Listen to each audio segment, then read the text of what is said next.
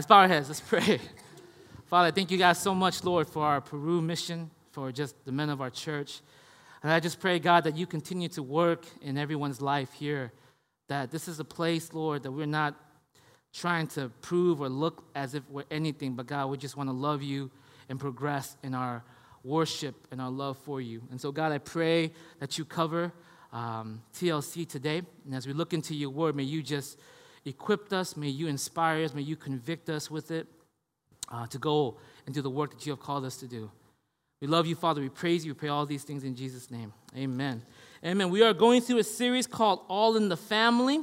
It is a series dedicated to really developing a change of heart, creating a game-changing moment for you and your family, right? The series, our whole entire theme for TLC this year is faith in action, beyond security, doing something outside the norm, being a game changer in our society. And the place that we decided, you know what, where should we start? Where should we start with this process? We said, let's do it with the family. Because there's a lot of brokenness in our family. There's a lot of places. If we can change the family, we can change our neighborhood, we can change our city, we can change our state, we can change our country, we can change the world. If we start with doing it right within our family, right? Jesus, if God is who he says he is, if God is real, then he is the only one who actually knows what a family looks like. Amen? Right? He is the one who actually created the institution of family. So he is the only one who knows what will make it flourish, what will make it prosper. We can all do family. We can all do relationship. We can all do marriages, right? But we'll always do less than the best if we don't do it according to the one who has made it. And so that's the only reason we're here. I'm trying to share with you guys. I'm not saying that you guys can't have a family. I'm not saying that there's only one way to do a family. I'm saying that without the person who has actually made the family, everything you partake in is always less than the best for you. And so we begin this journey with talking about what is the purpose of family. And what we saw was in a family, there's a lot of brokenness. There's a cycle of brokenness that we see all the time. We see a cycle of brokenness in divorces, right? Husbands cheating on wives, and we get a next generation of divorcees, next generation of uncommitted people. We see a cycle of brokenness and bitterness and anger, addiction, dishonesty, shame, and hatred. Every generation, we say, I'm never going to be like my parents, but somehow in that cycle of brokenness, we take on their traits. We take on that broken cycle, and we can't break out of it. And can it be because we have actually lost the purpose of marriage? We've forgotten what the purpose of family looks like. And so brokenness continues. Brokenness is a result when the people whom God made forgot what the purpose of family is. And we talked about the purpose of family being the reflection of the image of God. We talked about creating a godly legacy to love and be loved by him, right? Those are the purpose of family. And as we moved on from there, if that's the purpose of family, and if we do it right, then everything will be, then at least we will follow into the place where God has called us to be, right? That we will flourish in that role. But then we talked about what's the role of a man and a woman then. Take a little bit, a step deeper. We talked about what is the role of a man, what is the role of a woman, and we distinguished that role of a man is that wherever he stepped foot, that God has made you, the XY chromosome, man, that wherever you step foot, it is meant to flourish. Whether it's in your house, whether it's in your church, whether it's in your workplace, wherever that you have been placed, that place should flourish because of your presence. It shouldn't be a place where people are actually disgusted when you come, or weirded out when you come, or actually affected by you when you come. It should be a place that whenever you step your foot into, they are grateful that you are there. They sense the ability for you to create spiritual growth, that you are a person, a man with vision, who's not just a busybody, focused and lazy, passive. They see a sacrificial spirit. They see a spiritual atmosphere of love and kingdom-mindedness that you bring into the situation every time you are there. See, that's what it means to be a man of God. It's that wherever you go, you create flourishing. And why am I telling you, ladies, this about the role of men? First, for the brothers, is that you would have to understand that that's what God made you to be. That's what you can be. That's what you are meant to be. Do you realize that wherever you step foot, that place should flourish because of you? And the reality is, it's possible. It will be possible. It is possible. And same thing with our ladies. I tell you guys that only because I want you guys to make sure that when you're looking at your brothers, that you look at characteristics of men like that, right? If you're going to be dating or marrying in the future, they look and ask the question, is this a man that actually creates spiritual flourishing wherever he steps his foot? Is he someone that creates a spiritual atmosphere of love and kingdom-mindedness? Does he have vision? Does he create spiritual growth? In the same way, with the roles of women, it's not just simply to be a helper, like most people mischaracterize the context of the Bible. They say, oh, women are meant to be a helper. It's so much deeper than that. The Bible calls the woman the helper, but it's meant to be the force and the strength to lead things forward. Do you know that the word helper is the same thing as the word for God in the Old Testament? That God helps, right? Do you know that Jesus took 12 broken men and he turned them into history makers? He took 12 men who had nothing and no future, no growth, living day to day, doing nothing, and he turned them to men who turned the world upside down. And that is the power and the role that God has given to the ladies and to the women of our church, the women in this world, that your words, your presence, your affirmation, your strength, your spirit has the power to take brothers from the church, husbands from the homes, people from your work, and actually lift them up to a place where they can become history makers. Do you see women like that in your life who affirms and elevates people? Or do you see women who are gossiping and actually hurt people? Right? I get it, brothers. Just because they're pretty does not necessarily mean that they're good. And so we talked about the role of man and woman, what stops that, and we talked about what that looks like in the role of marriage and singleness. That if you're a married person, if you're married together, that together as husband and wife, you are creating this flourishing within your household. That there's a spirit of sacrifice, there's a spirit of spiritual atmosphere, there's a spirit of affirmation and attention and growth within that place. Singleness, that you're using your singleness to do something great for God's kingdom, that you're using your time wisely, that you're not just wasting it day by day, going through the motion, trying to chase after something, but actually recognize that here in this place, I have been given a very specific gift, my time, my energy, my youth. What is it I'm supposed to be doing with it? Then we moved on talking about restoring the picture of family. How do we restore that? That it can't be just about waiting for someone else to step in and do the work for you, right? You can't wait for someone to step into your family and try to fix your family for you. You can't wait for someone to come into your church and try to fix your church for you. You can't wait for someone to come into your workplace and fix that for you. There is no saviors out there. That it starts with you saying, you know what, I'm going to stop making excuses and I'm going to step into the role myself. That I'm going to be the person who's going to be called by God and to make it happen. That God's placed me there for a reason. Whether you're a child, whether you're a husband or a wife, that you are there to create and to push and to make it happen. Not just waiting for thunder and lightning to come and for things to get right. We talked about how, and Evan shared about how the picture of family is restored. When the picture of family is restored, parents raise the kids to know God and children are commanded to honor parents. Right? All of this, guys, all of this whole entire journey is to get us to understand something. That God values the family. He values the institution of family. He made it. He made it with a humongous purpose to do a transformation to this world. So whether you are a son, whether you are a daughter, whether you are a father, a mother, a husband, or a wife, you are part of this amazing plan that God has to revolutionize and to move things back to where he's called us to be, that you are a part of the journey of restoring Eden. Yes, follow me, right? And today, what I want to talk to you guys about is the cost of following Jesus as a family. Because it has to be a cost, right? It's not just like, we're not just talking about the idealistic idea of here. We're not talking about, oh, wow, wouldn't it be great to have such a man, right? Or wouldn't it be great to have that many women in our church? Or wouldn't that be great to have such a husband like that or a wife like that? Wouldn't it be great to have children like that or parents like that? We all wouldn't it be great? How do we actually get on the road of creating this picture? There's a cost behind it. There's a real cost. And that's the beauty, that's the one thing I love about Christianity, guys. Christianity is never an idealistic faith. It doesn't set the bar high for you and then kind of drop it. It tells you exactly what it is, right? It says, being a Christian is not easy. There is a cost to it. There's a journey that you have to pay for this, to actually have flourishing, to actually see it happen. Cannot be just waiting and everything's just going to happen.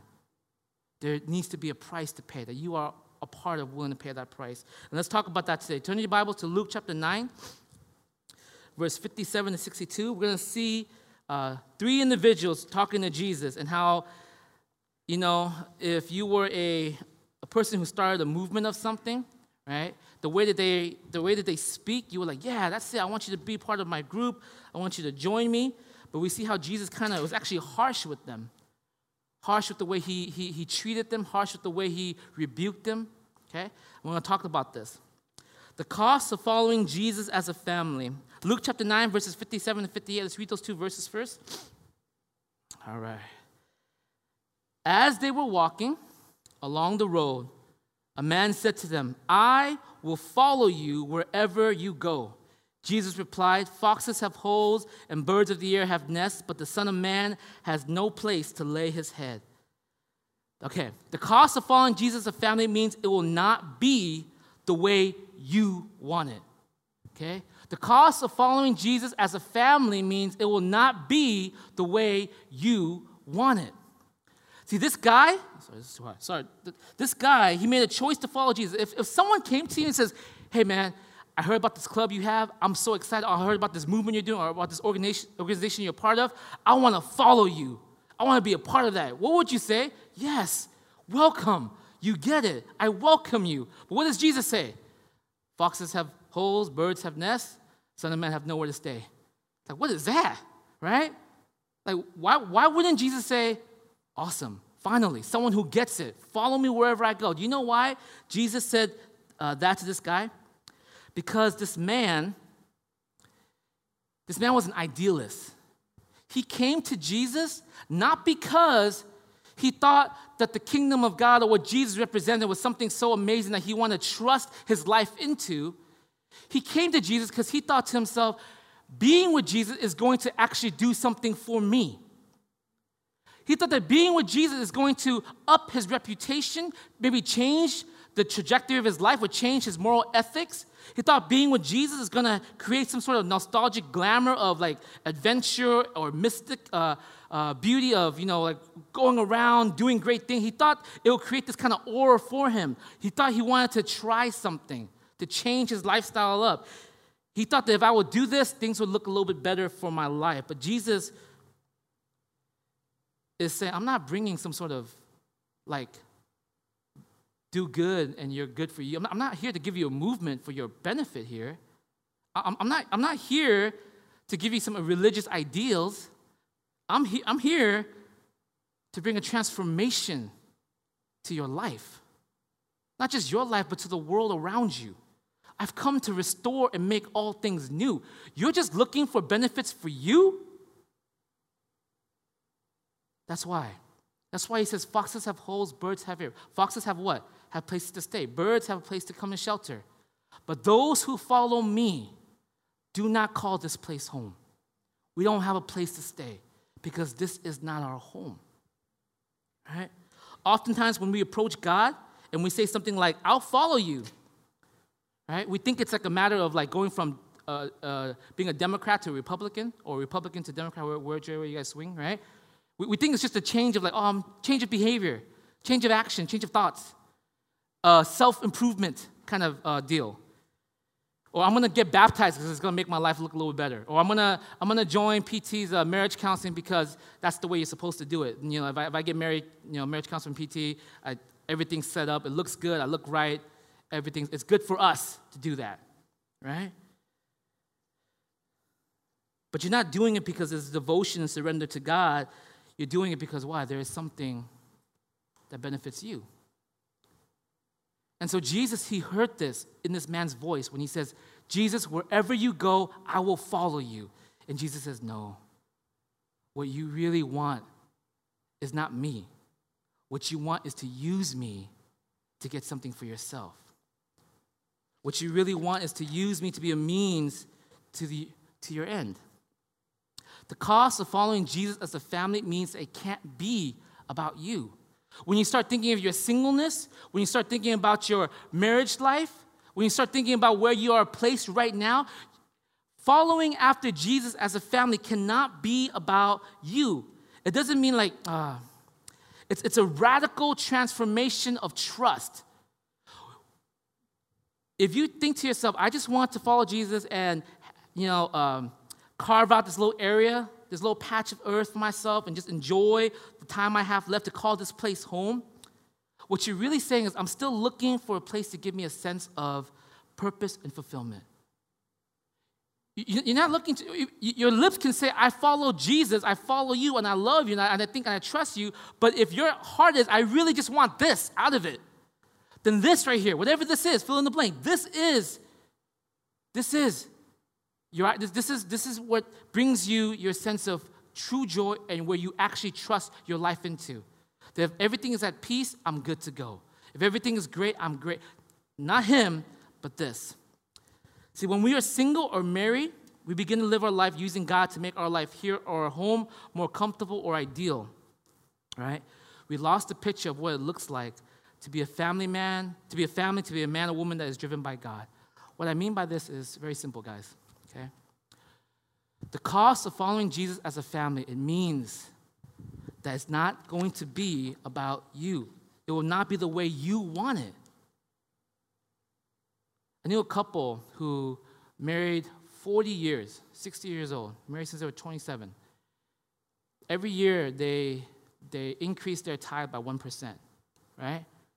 For 40 years of marriage. So if they started with 10%, by 4 years of marriage, they're giving away 50% of their income. And I was like, what are you? You're retired, Bahamas, right? Like Cancun, like, don't you want to go out there? And I remember the one thing they told me was, it was very, I'm not telling you to do this, by the way, I'm just telling you this is a story, okay? Like, the thing that they share with me is, they said, Tony, I know that sounds very pleasing, and that sounds very restful, and it sounds awesome, but me and my husband, our life is not, this is not our home. Our money is not a means for our joy and enjoyment. Our money used by God for whatever kingdom purpose he has for us, right? Foxes have holes, birds of the air have nests, but the Son of Man have no place to set his head because why? This is not our home. It's not about me. My family, our financial blessings in our home is not about us. It's not about what we can use for the blessing of ourselves, but what we can use for the blessing of whatever God has called us to use it for. I knew a young man who became a doctor, Asian, typical, right? All right, he's like, mom was elated until he left America to practice medicine in a third world country. And she was like, at least pay off your loans, fool. Like, what is wrong with you, right? Like, why are you gone? He said, Mom, why did you think I got a medical degree for? Like, to buy me a house? Like, obviously, right? He said, no. I've been gifted with, you raised me in the church. You told me to go to church. You forced me to come here. You didn't think like I would catch Jesus somewhere, right? Like, I'm here. I've developed these skills. I've developed the talent. I've developed this for the sake and benefit of those who actually need it. The loans will be paid off eventually, right? But this is what it's for. Because why? This is not my home. I'm not using Jesus so I can get the medical degree. This is to find out what I'm supposed to be, that the cost of it is maybe not what you want, mother, right? But it's meant to be a blessing for others. I know, there's a story, Francis Chan, Francis Chan, the pastor, right? You know how he opens up his family, he practices hospitality with his children. He tells his children, invite whoever you want over, And sometimes his children invite a bunch of people over, and the wife is like, there's not enough food, right? And so they're like, okay, you can invite them over, but everyone gets a quarter of what you were going to originally eat so that everyone can eat together, But even that picture was to what? That our home is not ours. You know what? If we invite a bunch of kids over and we have a lot of, we have food to share, we'll then do our best to share it. Even if 4 of my kids end up going to bed partially hungry, right? Because the ideal, the heart is, this is not our home. That we don't follow after Jesus to get something from him. But to be part of God's kingdom, it means to be transformed to a place where I trust him. I trust him with my finances. I trust him with my family. I trust him with my singleness. I trust him with my future. Right? I knew a student who chose not to go to UC Berkeley and went to UC Irvine instead, right? UC Irvine, woohoo, right? Which is not a bad school, by the way, right?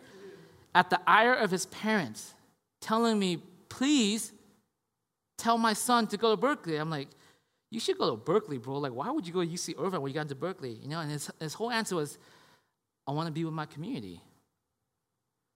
This is the place where I want to be a blessing. This is the place where I was like, you can do it up there too. They need Jesus up there, right? This is where God's placed me. My home is not what degree I get, right? Whatever degree I get in whatever university, I'm going to do well with it, You get a pharmacy degree in whatever pharmacy school, no one even knows, right? You're still a pharmacist, bro. Like, it doesn't work. It's the same thing throughout. The degree is a degree, but the reality is, what is the mentality of why you do it? The cost of following Jesus means that oftentimes, church, listen, okay? It will not be the way you want it as a family. That's what he's saying. I know you're trying to self-improve. I know you're trying to raise the status. I know you're trying to feel like, things can get better. But to follow after me, the cost of it means that it may not be the way you want it. Okay? Second thing, Luke 59:60. Second dude comes up to him. He said to the other man, follow me. But the man replied, Lord, first let me go and bury my father. Jesus said to him, let the dead bury their own dead, but you go and proclaim the kingdom of God. See, to bury one's father was an expression to a tradition of religious commitment. This is a religious tradition. This guy wasn't even going to bury his dad yet. He was saying, let me carry out the role of burying my father when he dies. And after I've done my duty, then I'll follow after you. You guys get me? He was saying there's religious and cultural tradition that I have to follow first, and when that is taken care of, then I will follow you. Cost of following Jesus as a family means that oftentimes you need to negate religious/cultural traditions to focus on God's kingdom first. It is not bad to bury your father. Okay, I hope my son buries me. I hope he just leaves me on the street, right? I hope he does bury me, right? But the problem was this man did not want to hang around because he wanted to go to a funeral. But the guy wanted to stay faithful to what? His tradition. He wanted to stay faithful to his religious/cultural tradition. And over time, what happened? This tradition became, that tradition of burying your father was not in the Bible. It's not biblical, right? You bury people, but it's not like it's in the commandment in the Bible. But over time, because it was such a tradition, it became ingrained in their culture so that when you say, even today they'll say it, I need to bury my father. Meaning, wait till he pass Wait till he pass away, right? And then I'll bury him. So not only is he going to bury him, but oftentimes after you bury your father, you get the what? The inheritance with it, right? What Jesus is saying is this, very simple. I want you guys to get to this. Oftentimes, we get caught up in family traditions, which are not bad, by the way. I don't want to say like all family traditions are wrong or they're evil or they're ugly at all. You should definitely bury your father. You should do these traditions. But oftentimes we get so caught up in the traditions that we lose sight of the life-altering, world-changing, kingdom focus we ought to have. So we say, but it's tradition. This is what we're supposed to do. But God's calling us to change the world. But I got to follow tradition. This is my cultural tradition, this is my religious tradition.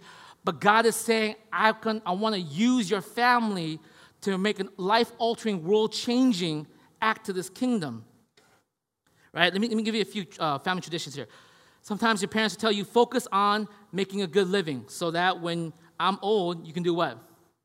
Take care of me. That's not a bad tradition, right? Very, very typical older generation traditions like, hey, I'm working for you. I'm doing all this for you. I'm giving my life to you so that when you get older, make sure you study hard, get your job, and then when I'm older, you can take care of me. Right? It's not a bad tradition at all. Nothing wrong with that.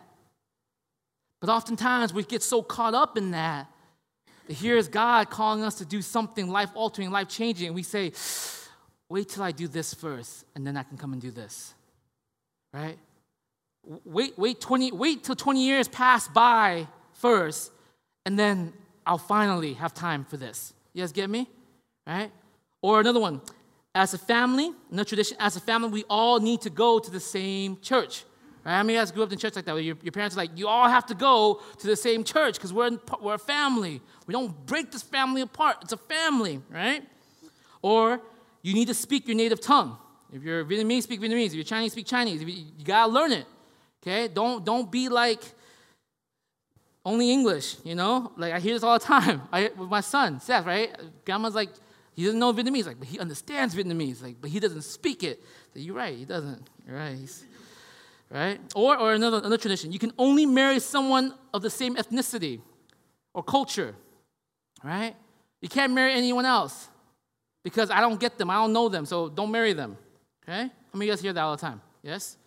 How about girls? Girls can only do things that are gentle, never hard. Only play piano, don't play drums, right? Gentle things, soft-spoken things. You know what Jesus said to this guy? You know what Jesus said to a man who said, let me first bury my father as the tradition of my culture and religion? You know what he said to this? He said, let the dead bury the dead. He's basically saying, why are you so focused on religious cultural tradition? Why aren't you focusing on the life-altering, world-changing, kingdom purpose, kingdom building that I have in store for you? There's plenty of spiritually dead people who can stick around and focus on dead traditions. But you, he says, you go and change the world. You take your family, take your sons, take your daughters, teach them, and be outside the realm of tradition and change the world. Let me give you some illustrations. I know you guys are thinking, I don't get this, right? I once had someone come up to me in our church, said to me this, EM needs a choir, right? I was like, what? He said, yeah. I was like, why? It's biblical. I'm like, no. After I finished laughing, then I said, okay, what do you mean biblical? You see it in the Bible all the time. People joining together and singing in chorus before God. I'm like, maybe we should get a harp too, right? Just get a big old harp. There's harps in there. Why don't we bring in the trumpets? Bring in the trumpets. Declare, what about I don't know what a lyre is, but let's just bring that one in too, And he was like, then we don't need all that. I was like, yeah, exactly. We don't need all that. Can you imagine my EM standing up here singing choirs to each other? Like, can you imagine home or deacon just like standing up here doing a choir? I mean, like, it might be cute, but who knows, right? But I told him, look, if a choir can save 10,000 souls, I will put together the best choir in the world, okay?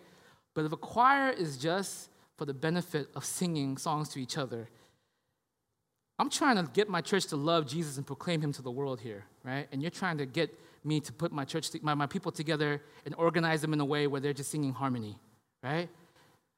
I'm doing my best with what I have to try to get my brothers and my sisters to love Jesus and to change the world for him, and you're asking me to organize them into a group that does harmony.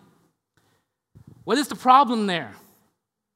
Tradition, kingdom building. Yes, follow me? Nothing wrong with the choir. I love our choir when they sing for Christmas and stuff, right? They're wonderful. They're beautiful. I love the ladies. They're all great in there. Tradition versus purpose. You guys get me? Right? Rather than purely focusing on paying your parents back with your work and education, focus on what your work and education can do to make disciples to bring God's kingdom here. Right? How many of you guys seen Aladdin? Aladdin, you know one? You guys seen it? No one has seen Aladdin? Am I the only one who loves Aladdin? I love Aladdin, okay? Jasmine, I loved him as a kid. Not Aladdin. I loved it when I was a kid, right? I loved it. You know why I loved it? Let me tell you why I love it, right? The whole premise is that it's a diamond in the rough. That's the whole premise, right? That person that you're looking at is not really the person who they really are. You got to look deeper, right? Very, very biblical, I think. No, oftentimes, they get kind of crazy. But anyways, the new Aladdin, right? They up Jasmine. Up Jasmine is like the role. She's like gangster now in the movie, right?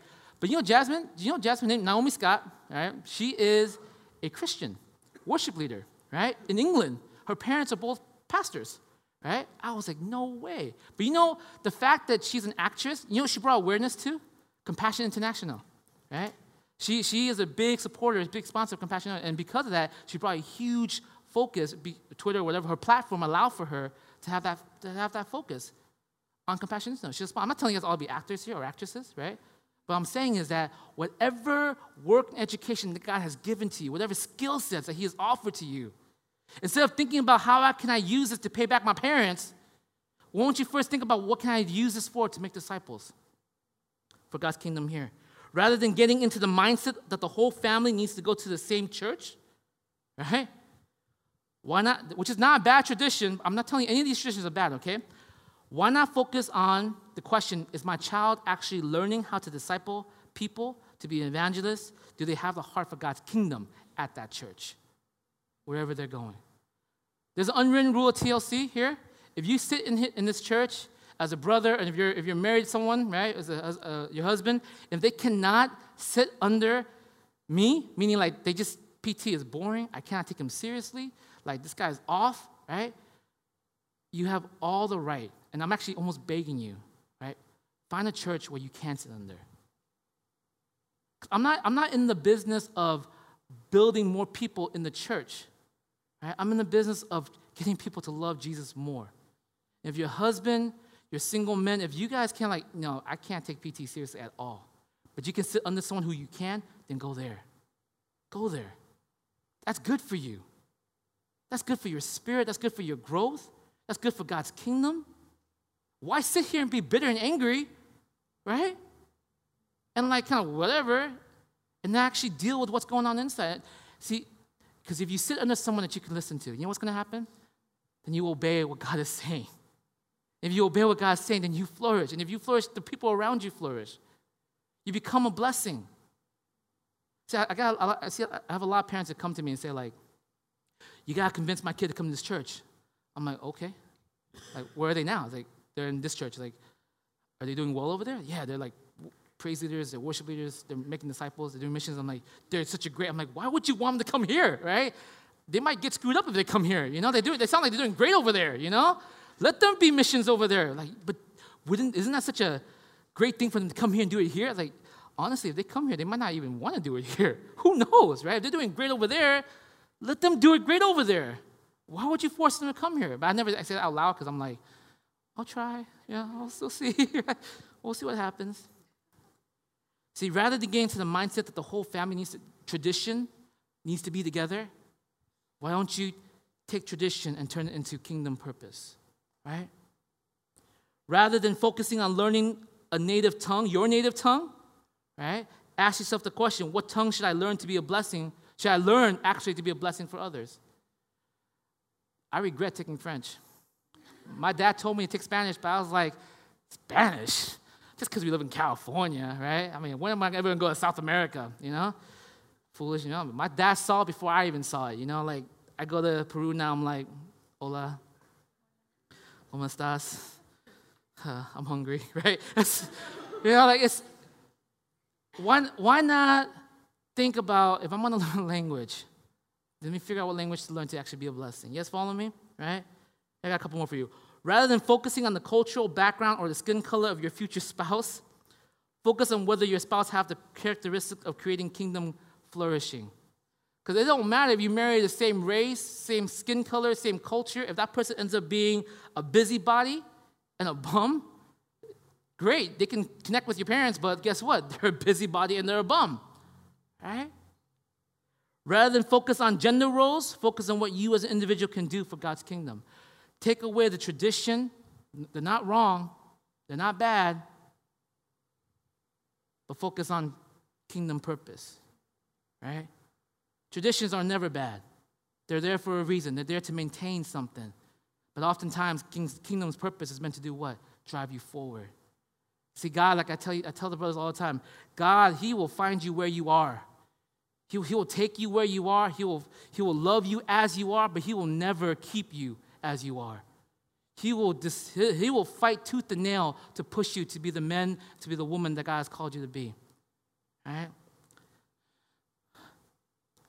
The cost of following Jesus as a family means that sometimes you have to negate traditions and follow after kingdom purpose. All right? Last one. 61. Third dude, okay? The third guy. Still another said, I will follow you, Lord. But first, let me go back and say goodbye to my family. Jesus replied, no one who puts his hand to the plow and looks back is fit for service in the kingdom of God. Cost of following Jesus as a family means that one, oftentimes, it may not be the way you want it. Two, cost of following Jesus as a family means that oftentimes you have to negate traditions so that you can do kingdom purpose. But lastly, the cost of following Jesus as a family means you have to reevaluate your relationships.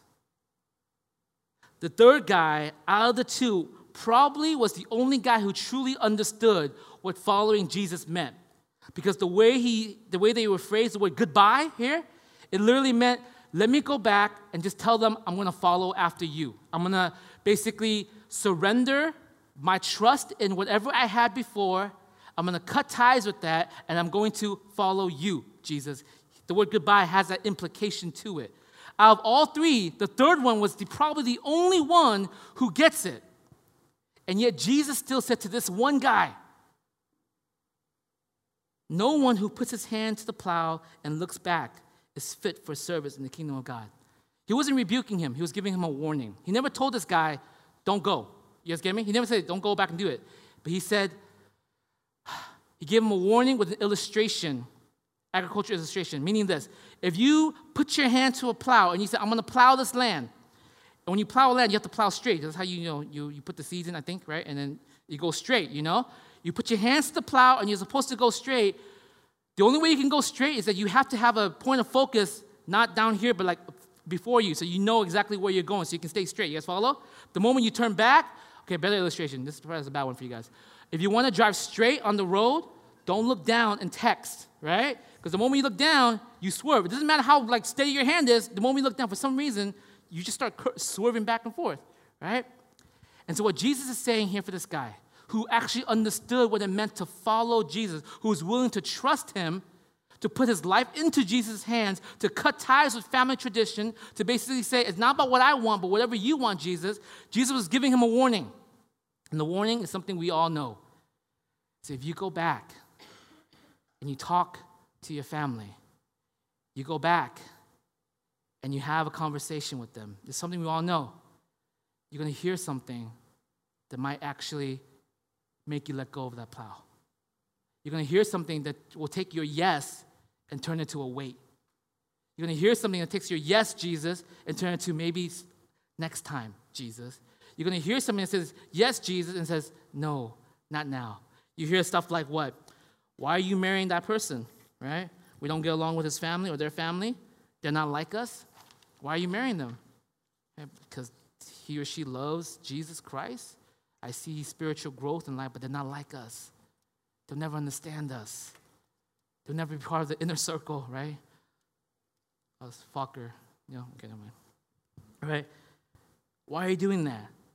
And all of a sudden, your yes, this is the man or the wife, the woman that God wants me to marry, becomes like, maybe not. Right? You hear something like, why are you wasting your family finances giving to the church or giving to this cause or that cause? Your children aren't even eating properly. You don't even have a decent home to live in.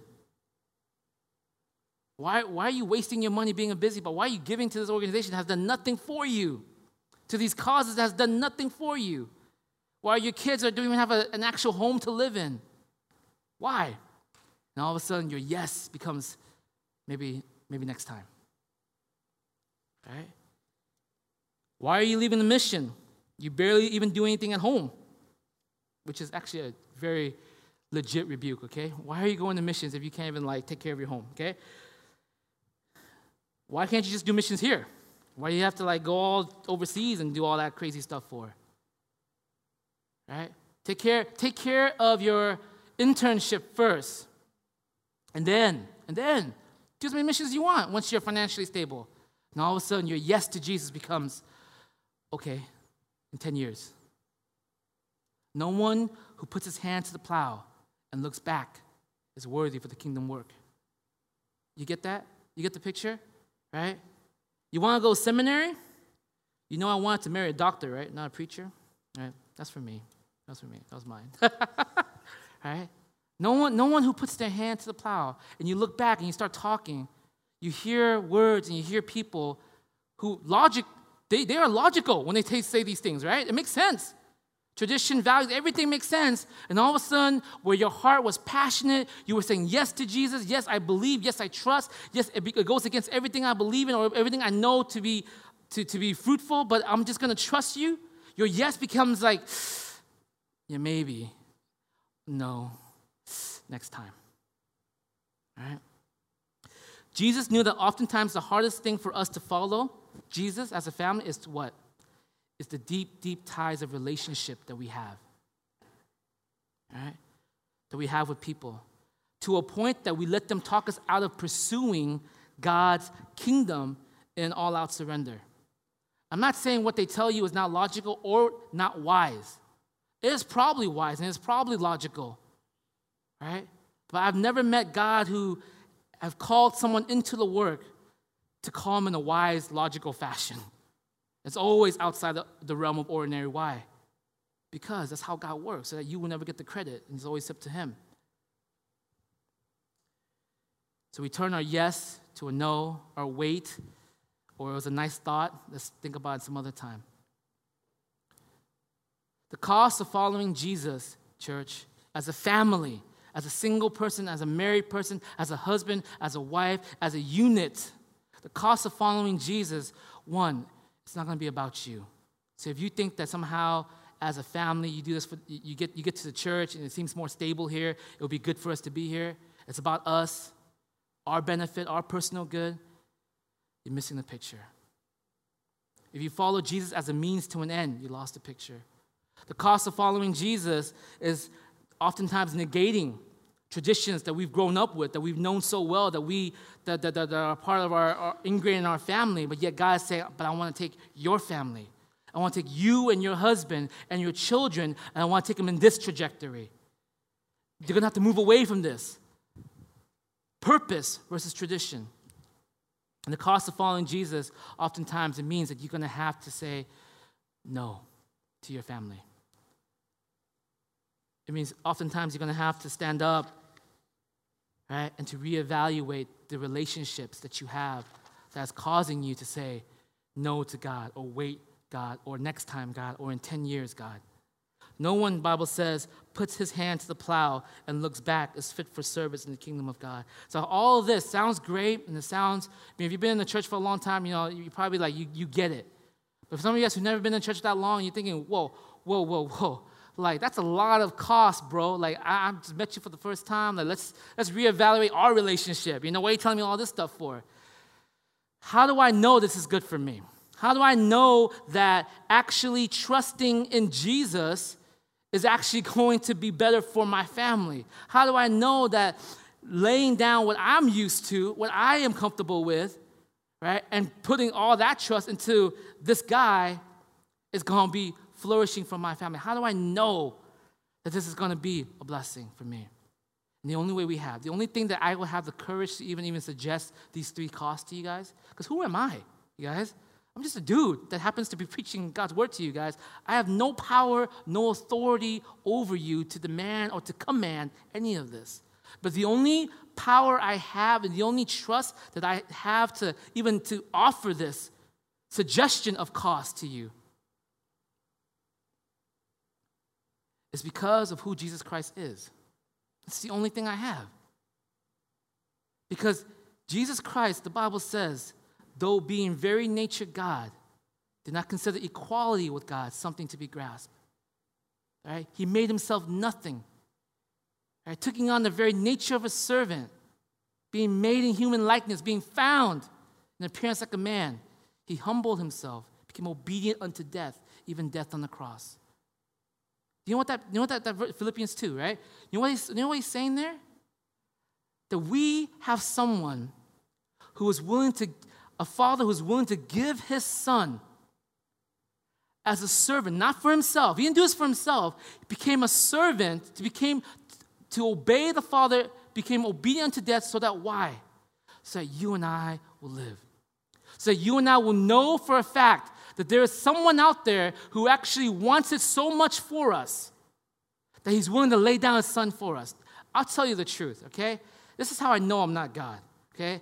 Like, if I have a borderline idol in my life, the only borderline, I think, is my son. Honest, I know I joke about him a lot, but I think that he's probably the only borderline idol I have, right? And if, as much as I would want something great for you, I will never offer my kid for you, right? That's 100%. I won't even give you a pinky for him, you know? Like, he'll cry like crazy, but like, it was not. But what we have in the gospel is this picture of a father who would give his son willingly, and of a son who's willing to lay down his life to tell you, you can trust me.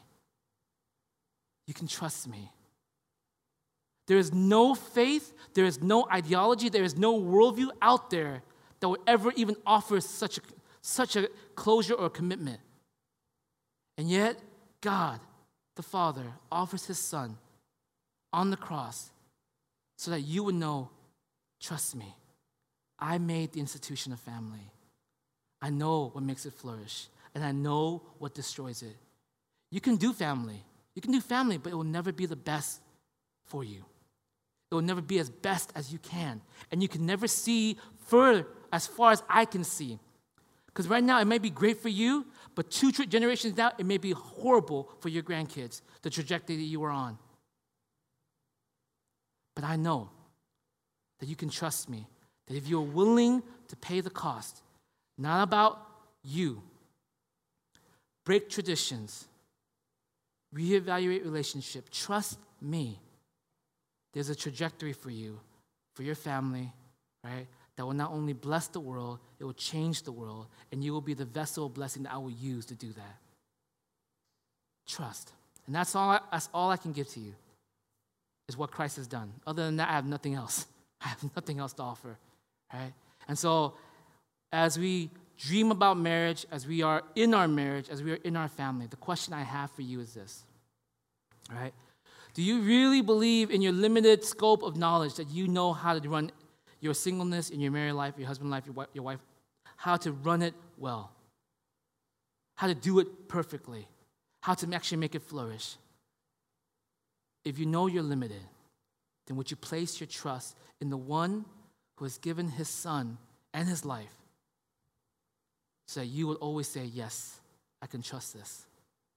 If he will go that far for you, do you think all of a sudden he'll just drop you here? I don't think so, right? So bow your heads, guys.